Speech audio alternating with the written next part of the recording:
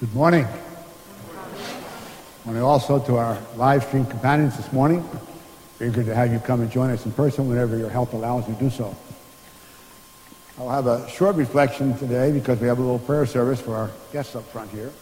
But before I begin, I'd ask you to take a quiet moment with me just to pray for God's healing for all those families that were injured, all those that lost loved ones in the earthquakes in Turkey and Syria. Also, as we approach the first anniversary of the war in Ukraine, that God would bring peace to our people there and around the world. So for these two causes, let's have a quiet prayer.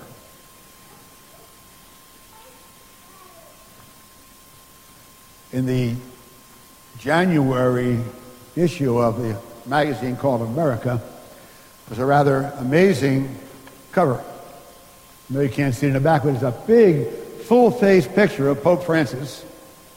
And in bold letters beside his face it says, "Polarization is not Catholic."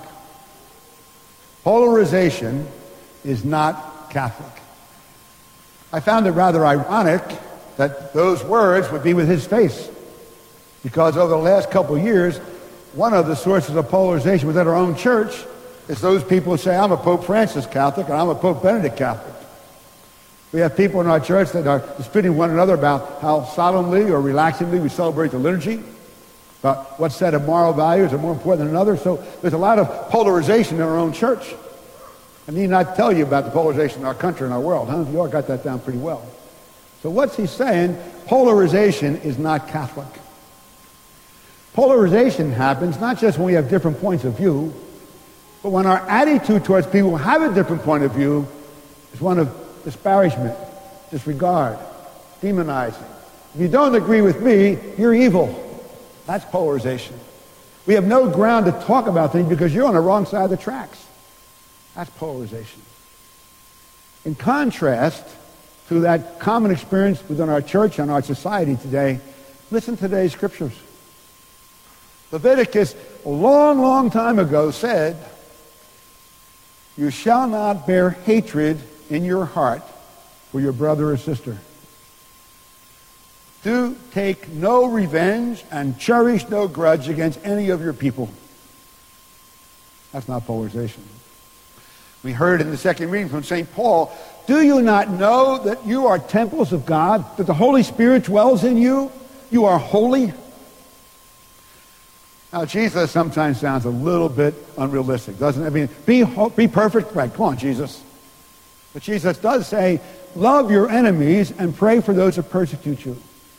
The attitude of the Old Testament, Leviticus, the attitude of Paul, the attitude of Jesus is a far cry from polarization. We need to recover an ability to deal with one another in a mutually respectful way, even when we disagree.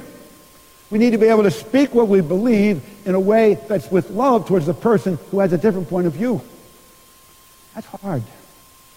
But we need to recognize that the Holy Spirit is in me. The Holy Spirit is also in you. Any of our brothers and sisters in the human community, because we're all children of God, need to be treated with that same regard, even when we're violently opposed in our attitudes about what needs to be done in our world and in our church.